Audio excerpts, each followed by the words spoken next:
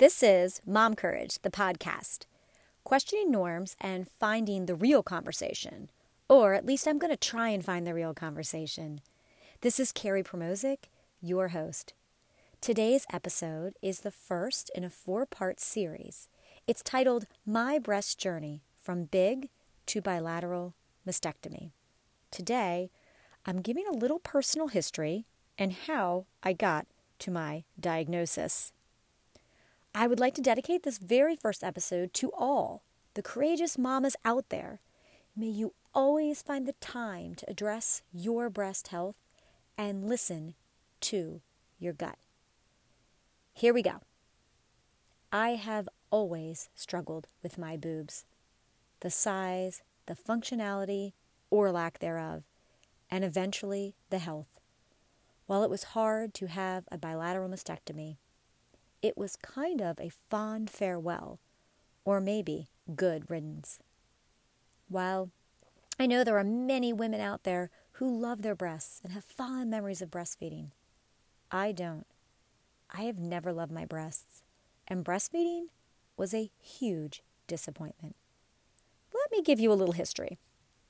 I don't remember this desire to have breasts when I was a young and developing girl, but I do remember the old training bras from JCPenney's. You ordered these from the catalog. You know, the ones that were all thick and white with a little flower in the middle? That's my earliest breast memory. Now, I'm a petite woman. I'm 5'1", and I've been anywhere from 112 pounds to 170 pounds with child.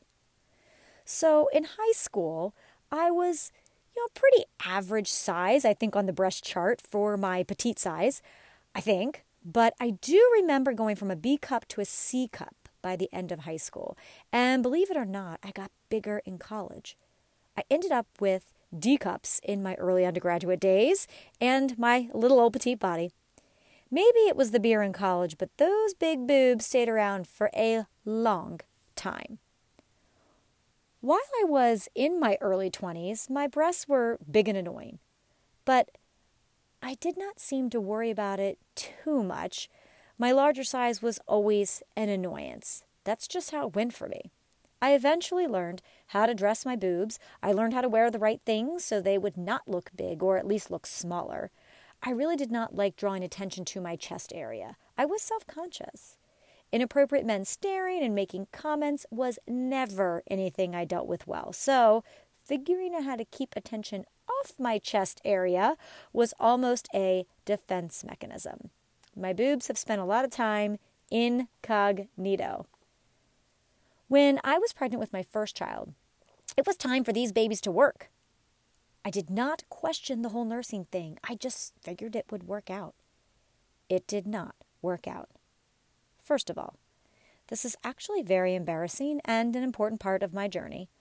I learned from a lactation consultant that I had flat and inverted nipples.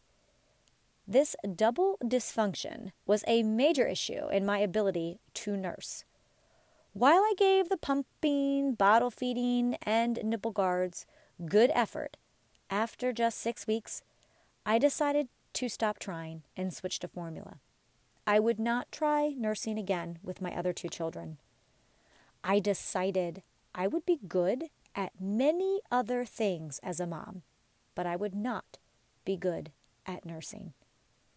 While I stick to this view and believe it, it still kind of hurts.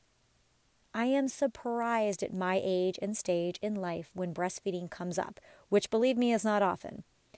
I still feel judged by my choice to be good at other mom things, not mom nursing things. Just to close out this part, I find it so odd that after all the years of religiously attending my annual OB/GYN appointments, not one doctor had noted that my flat, inverted nipples would be a problem if I chose to breastfeed one day. As I had one sweet little baby, I had 2 more, and my breasts were evidence of the case. I had gone up to a triple D at one point. And then after the physical trauma of birthing babies was over, I settled at a solid 32D, double D. Continuing with my talk of big boobs and the hardships would seem ridiculous at this point. but I was pretty ridiculous about it all.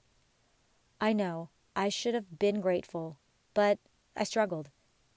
It did really bother me physically and emotionally. And at some point in my early 40s, I think I came to terms with my big breasts. I have always been committed to my breast health. My first mammogram was at age 33. My mother was diagnosed with breast cancer at age 59, and it made sense to start regular mammograms young. Over the years, I've been told I had dense breasts, been called back a couple times for a diagnostic mammogram or a sonogram, which all resulted in good news. It was the fall of 2018 when I had a callback, and this time a biopsy was required. A few samples of breast tissue via mammogram biopsy delivered a benign result. But I had a gut feeling that more answers or options were needed. After chatting with my mother one day, we talked about the idea of asking for a breast MRI. This seemed reasonable to me, so I called the surgeon my mother had used 13 years earlier and got an appointment. In December, I met with the surgeon's PA, had an exam, and we discussed my options for monitoring my breast health. I shared my concerns, and we reviewed my history, biopsy results, and options. We decided routine breast MRIs would be the best option for me. I learned that breast MRIs can have false positives that would initiate MRI biopsies, but it was the risk I was willing to take. My first MRI mammogram was scheduled for April of 2019. I was 45 years old. This MRI found a small mass, so I had the biopsy. This time, the result was malignant, breast cancer, ductal carcinoma in situ.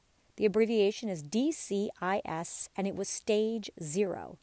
In basic terms, a small tumor was found in the duct of my breast.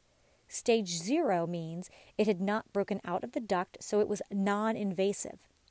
I remember reviewing the results with the PA in a hallway while waiting for my daughter at an appointment and asking, do we really have to call this breast cancer? It's stage 0. And the answer was yes. This was a very early diagnosis. I truly believe I was blessed with this early detection. On the next episode, telling my kids and the research involved in making the decision to have a bilateral mastectomy. That's it for today, everybody. Thank you.